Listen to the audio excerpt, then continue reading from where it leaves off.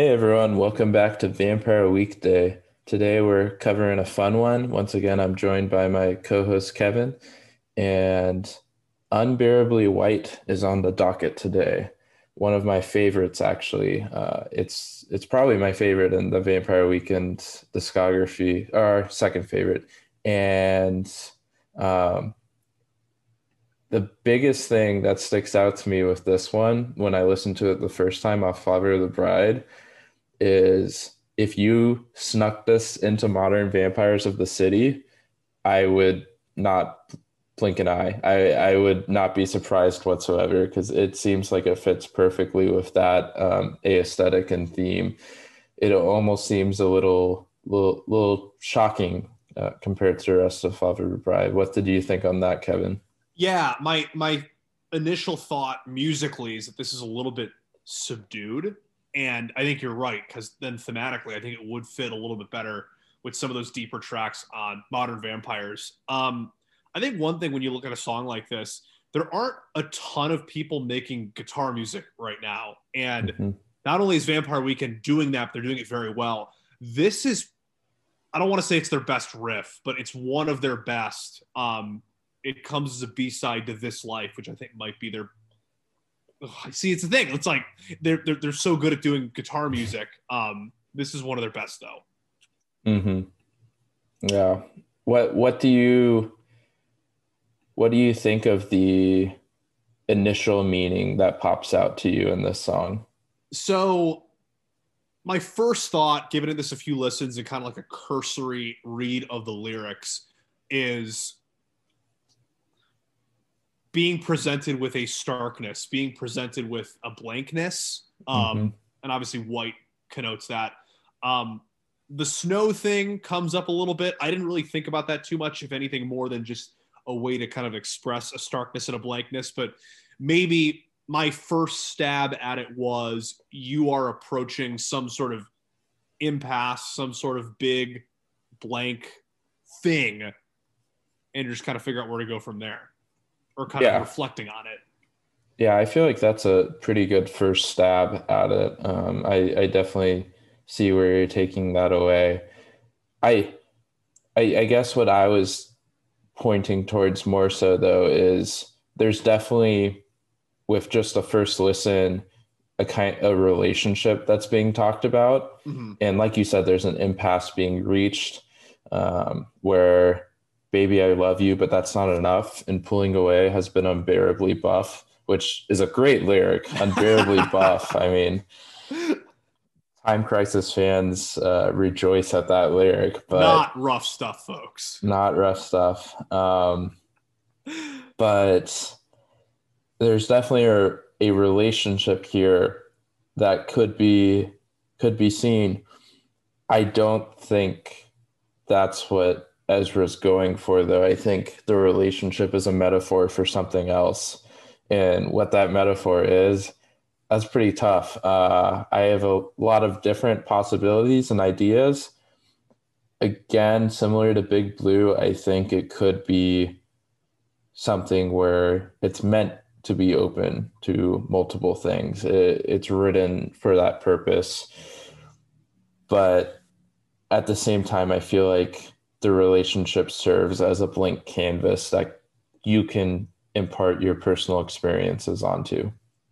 Yeah, I completely agree with what you're saying because you do read through this the first time and you think, oh, it's a relationship, and then my next thought is Vampire Weekend is not the kind of band where every song in an album is going to be about a relationship. And we've Mm. already talked about a few from Father of the Bride. Um, so my initial thought was it's got to be something else, right? And I like your idea though of it being a blank canvas. One Reddit thing I saw, some fans suggested that we can kind of get into your different interpretations, but it could be about Ezra's relationship with his music. Oh, I love that. Yeah. And I think That's that's really kind of cool because he himself has mentioned that he considers the tail end of the indie boom to be about when Modern Vampires came out. And then, of hmm course, the band took a significant hiatus. And then you look at this album, Father of the Bride, as being a little bit more rock influenced, but still very much a Vampire Weekend sound. And then you look at this song and think almost like musically, it's like, what are we doing here? Because nobody is making music that sounds quite like this at this time. Yeah, I love that take. I think that's the one I lean heavily into also. And I think there's a lot of evidence for that. You have the sooner or later the story gets told. To tell it myself would be unbearably bold. Almost this commentary on how indie music has kind of been told. The story's been told. It's past its prime. But for him to say that, it's unbearably bold. And then there's also the line in verse 2, you walked to the bedroom and sat down to write. The page in your notebook was unbearably white, which I think could be talking about him processing this change that he has to have in his musical writing approach, where you have this long hiatus, this notebook that's unbearably white, that's blank, that's staring at you, yet you realize you have to change. And what that change is going to look like, it's not very clear, but it has to happen.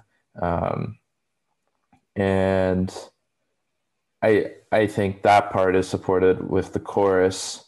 There's an avalanche coming, this change that's coming. Don't cover your eyes. It's what you thought that you wanted. So he knows he wants this change, but it's still a surprise. It's hard on the body. It's hard on the mind to learn what kept us together, darling, is what kept us alive. That last part, I think, really could be telling here. Mm-hmm. And so I really, really like the interpretation of his, it being in relation to his approach to songwriting in general, veiled as a type of relationship. Yeah, you look at what Ezra's talked about on Time Crisis. He's obviously a student of rock music, and you look at the relationship that he talks about with bands and their fourth album, and it really is an inflection point, because staying stagnant after 4 albums isn't necessarily a bad thing, but it kind of shows the direction your band is taking. AC/DC has made 12 or 13 albums now that are all pretty much the same, and they're great and they're a big deal because that's their identity. And this had to be an inflection point for the band if they wanted it to be, and it was. And this could kind of be a reflection on that. Yeah, for sure, certainly.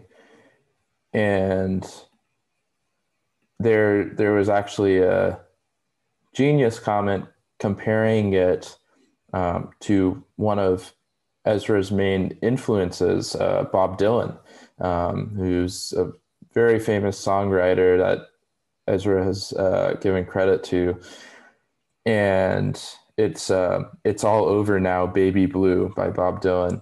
And in that song, Bob Dylan writes about this relationship gone wrong. It's all over now. But in reality, that identity of Baby Blue seems to be actually his old persona, the folksy persona that he was talking about. And it's at a time in his career where he went more into electric guitar centric rock. And he's saying goodbye to the old version of Bob Dylan and saying hello to the new version. And one line that sticks out in that song is, forget the dead you've left, they will not follow you. The vagabond who's rapping at your door is standing in the clothes that you once wore. Just this imagery of this new identity being presented to him. And I really, really like the idea of Ezra being influenced by that type of songwriting approach to communicate this hidden meaning within a relationship veiled story.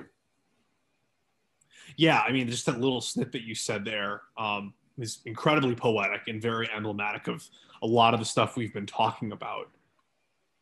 Completely agree. That's very, very cool. Mm-hmm.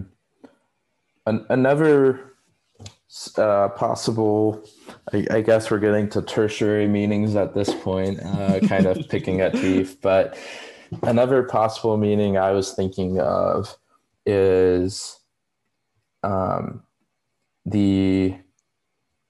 narrator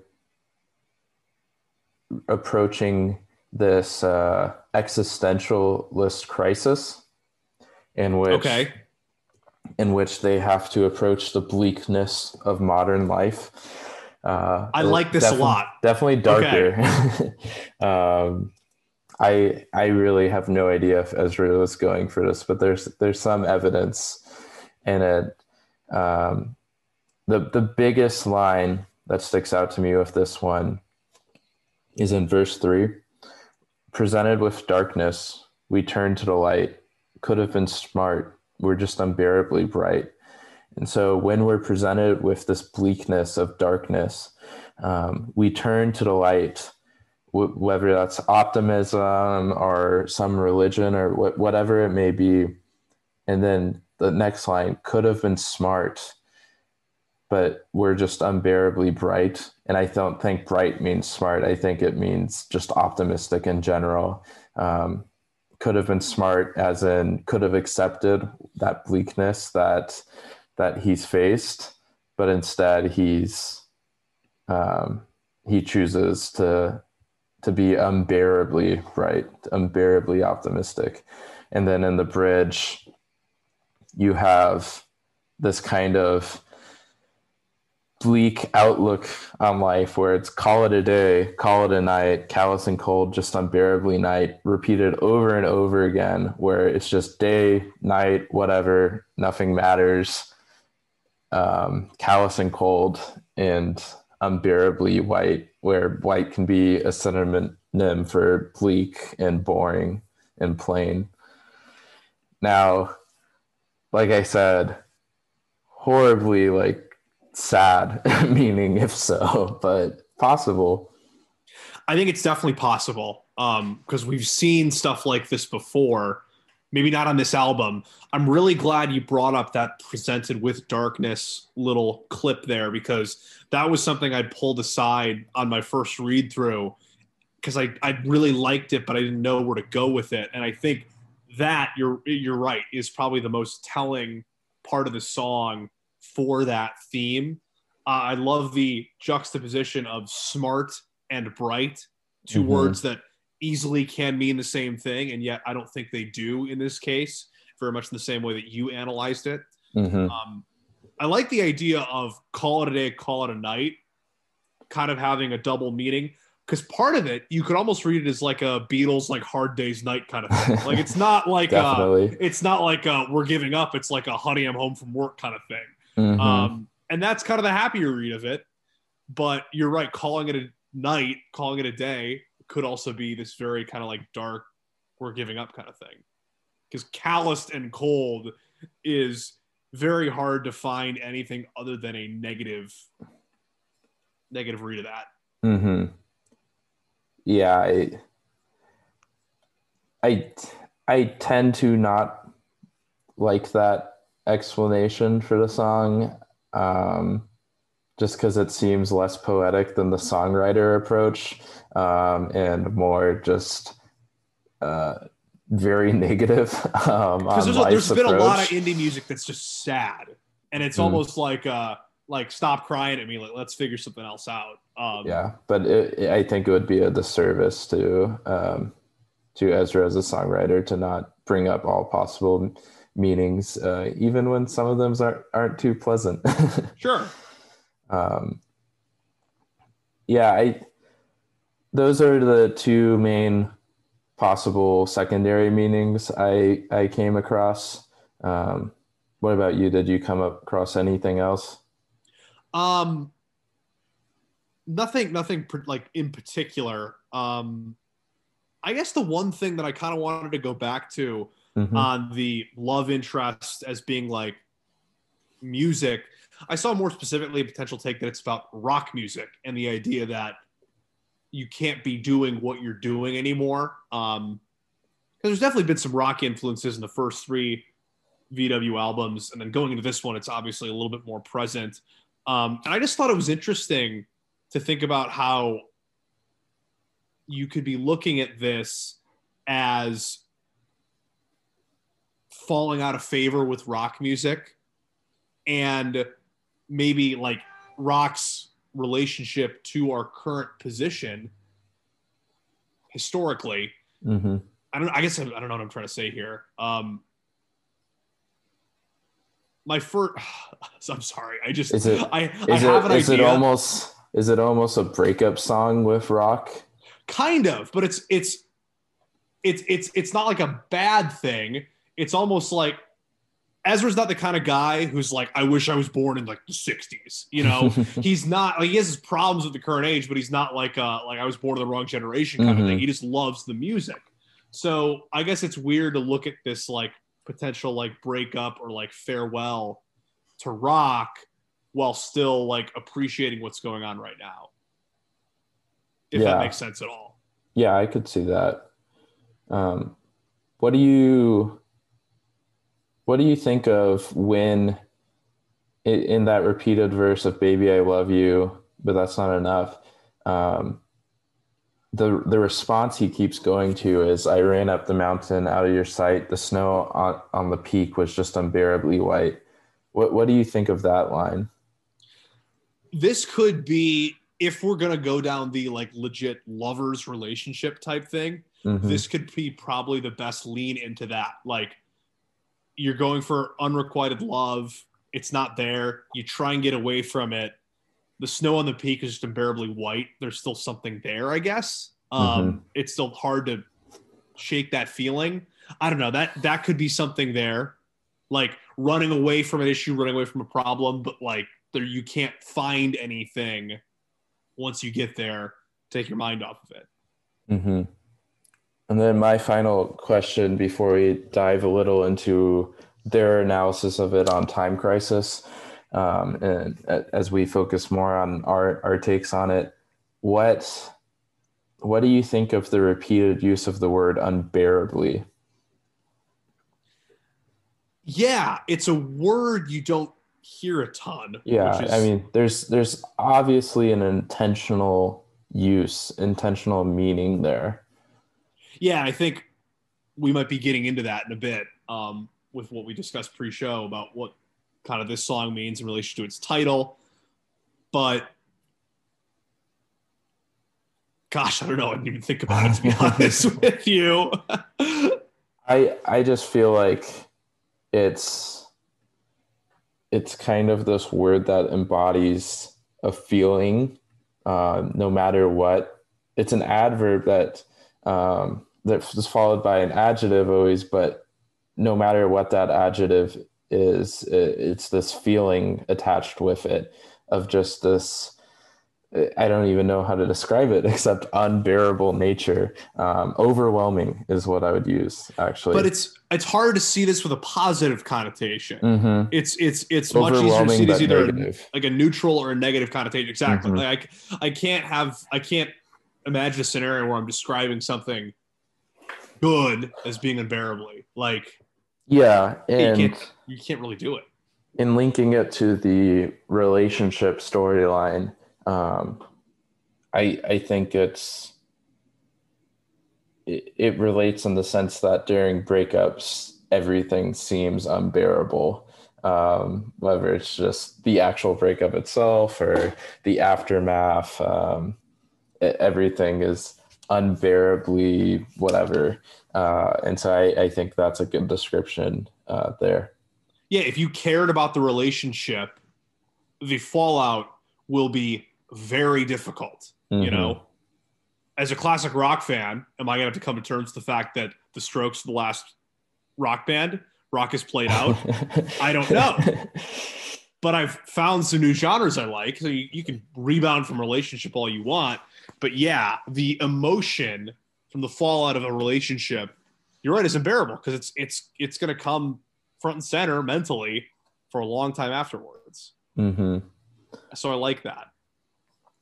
And so now diving in to Time Crisis's discussion of this song, in episode 90, they talk extensively about it right after it was released. And they don't talk extensively in the positive of what's actually the point of the song, but they do actually kind of talk in the what's not happening in the song. And so Ezra brings up, it's interesting because Ezra said he actually didn't want to talk about the meaning on the song because he wanted to give fans a couple years before he dove into the meanings on songs that are kind of harder to read. He wanted to kind of sit there for a while. But he did talk about how a lot of people might want to link this to Unbearably White is kind of this title that sticks out if you don't listen to the song. And you might think, oh, it's Vampire Weekend trying to justify their stereotypical white band, because Vampire Weekend in their early days especially was criticized a lot for being this very white, collegiate Oxford comma polo wearing band. And so there's even an article called Why Indie Music is So Unbearably White. And it was a great article. I thought it was very interesting. It was a good article. I don't think it's appropriate to put Vampire Weekend in the conversation. We'll get into that, but I think it's a great article and a very important one. Mm-hmm. And the featured cover photo for that article is Ezra, our boy. Yeah. A great picture too, by the way. He doesn't have this like smug face, but he almost has that like kind of like James Dean, like, what are you gonna do about it kind of look on his face. Yeah, definitely. And in this article, I don't think we need to dive too deep into the article, but Ezra kind of talks about how some people might read this title and kind of look to those types of articles and think Vampire Weekend's trying to justify their whiteness in it. And he said that's not the case at all. Essentially, he came across this phrase. He didn't say where. It definitely could be from one of these articles, but he said he came across this phrase and really liked it and dived more intellectually into it and actually did not really relate it to a racial tension at all. And so he kind of took this academic approach to the phrase unbearably white and kind of thought of like what that could represent. And instead of a racial thing, I think he wanted to express this bleakness that one approaches at during a crossroads in one life.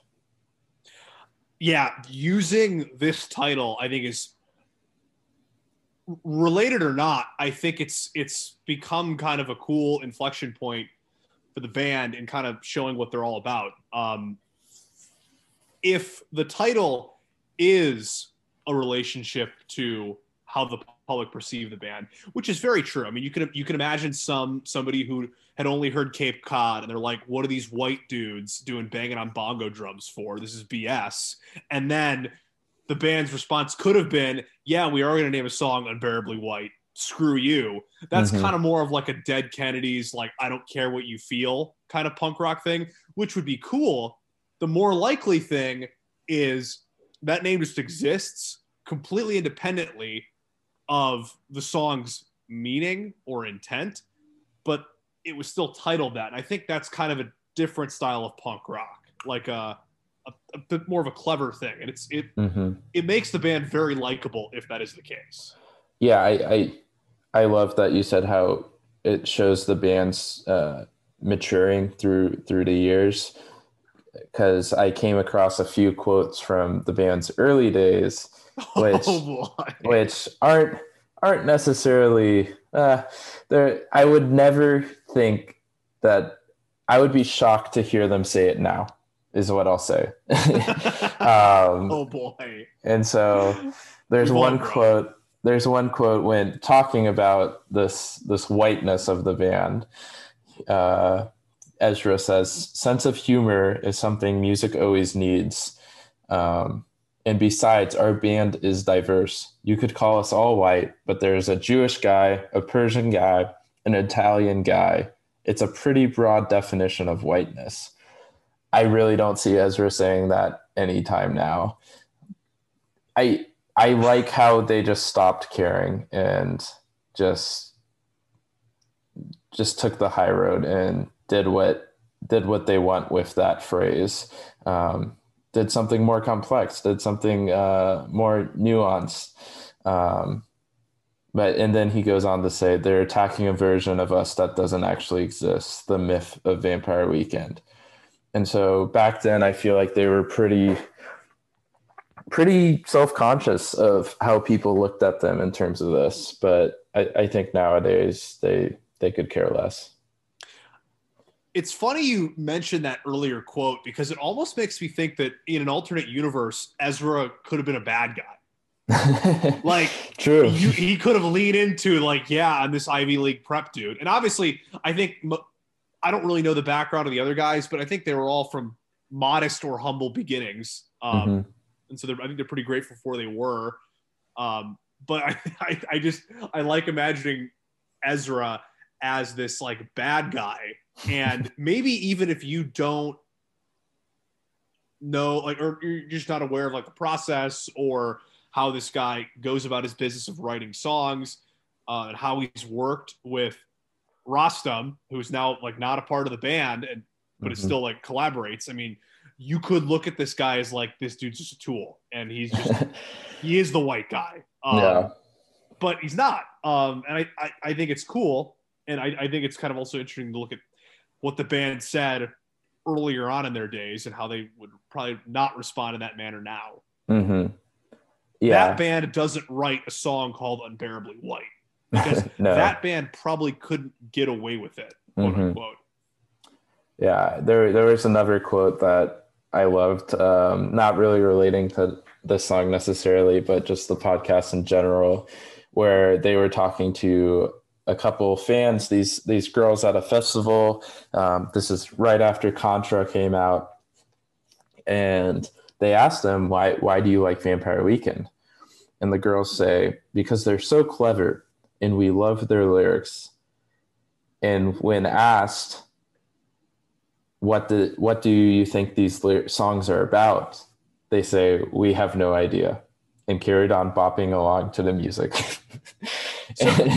and so I think that's kind of a good embodiment of a lot of the fans of the early Vampire Weekend. And I feel like Ezra kind of took that personal in some way, and that's partially where the adjustment in his songwriting came from. I think there's some truth to what they said. I mean, obviously it was true in their minds, but I think there is some sense where you can know the band is clever before you get like Born in the USA by Holiday, for example. You know, I didn't know that until like 2 weeks ago, but I still knew these guys had something going on. That's just a funny quote though. Yeah. It's so funny because like now we know obviously like none of these songs like aren't woke for the most part.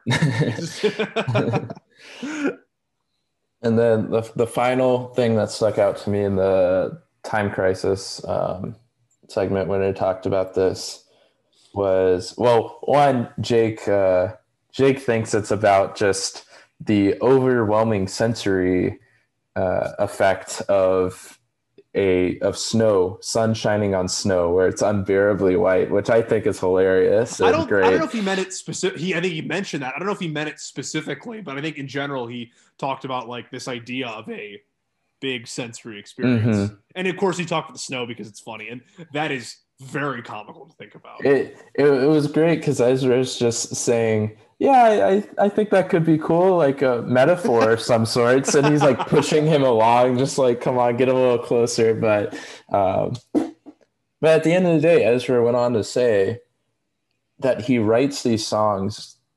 A skilled songwriter writes songs to where there is multiple interpretations and they can all be right. And I think that's the takeaway we should have from this, that he approaches the songwriting now to where you don't want a clear-cut answer. You want some nuance to your lyrics. Completely agree. Yeah, I think about some of the best songwriters, most talented songwriters that I'm personally a fan of, and they either tell you a story or evoke emotion. And this song does the latter, I think, incredibly well. Mm-hmm. And in terms of people that are in the industry right now, I don't know if there's a better songwriter than Taylor Swift, but that's not what she does. She tells stories for the most part. Mm-hmm. And Ezra is the king of evoking an emotion, even if you don't know what's going on. Definitely. I definitely love that. So, favorite lyric? You're going to let me go first? I'm just hoping you don't steal mine. Baby, I love you, but that's not enough. Okay. I mean, okay, that's incredible. I gotta go with presented with darkness, we turn to the light. Okay. Very, very poetic. Can I include the line after, or is it strictly one line? I think that's. If you'd picked the second part, I wouldn't let you pick the first part, but you picked the first part, so I'll let you pick the second part. Okay, so then could have been smart. We're just unbearably bright. Top 5. All right. Stranger, Holiday, Harmony Hall, Jonathan Lowe, Spring Snow. Interesting on Holiday being so high. I like it. It's coming back to me. Okay. Need a few weeks off from the wokeness. Now I've forgotten that it's about the Iraq War. I'll go Unbelievably White. Definitely Unbelievably White. Oh, Unbearably White. I mean, that would have been something. Yeah. But that's probably my second favorite Vampire Weekend song. Wow. Honestly. Very cool. I won't disclose my favorite until we get to it, but so Unbearably White, Unbelievers, Jonathan Lowe, Campus, and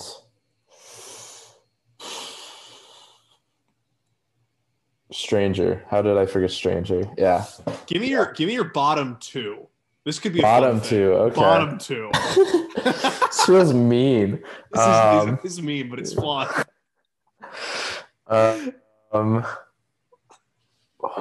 This is hard. California English. I guess Hudson. Yeah, I don't know. We haven't covered one that I hate. Those are mine too. Or even dislike, period. Are those 2 songs those are 2 episodes that people didn't listen to much? Because the Hudson episode had like our least listeners ever. Hudson had least because apparently everyone hates Hudson. Yeah, just so you guys know, we check. We are self-conscious. We're checking how many people are listening to each episode. And what we've learned is that you guys play the hits. And Big Blue. The way it goes. Big Blue was the second least. So you got a lot of people that don't like dolphins or hate the environment. Really kind of ashamed of you guys. I guess you're putting in the plug so they go back and listen. No, they're like, dolphins? What? Dolphins. Yeah, no. Nobody's probably listening at this point. Let's be honest. Everyone turned it off. There's somebody out there who maybe just listens just for our rankings. The retention rate on this podcast is going to be like drop as soon as we start going off on Hudson. I bet. For sure. We'll see. Keeping it all in this week. Keeping it real. No cuts. So now for the hat. Maryland, friend of the pod, Matt, sent us a Maryland hat for Christmas because he wanted it to be used on the pod. So we got to use it. Go Terps. So go Terps. Thanks to Matt. Was there a football game yesterday? They haven't played in like a month. Yeah. No, not for Maryland. Was there a football game in general? Oh, yeah, we need our college football talk. Listen. I don't remember a football game yesterday. I just know Notre Dame's going to be in the playoff. There are 3 elite programs in college football, and Notre Dame's the best of the rest. We'll take that. So song for next week. Ooh, 1, Blake's got a new face. Oh, I like that one. Yeah. So stay tuned. Join us next week for another episode of Vampire Weekend. Catch you later, folks. Thanks for joining.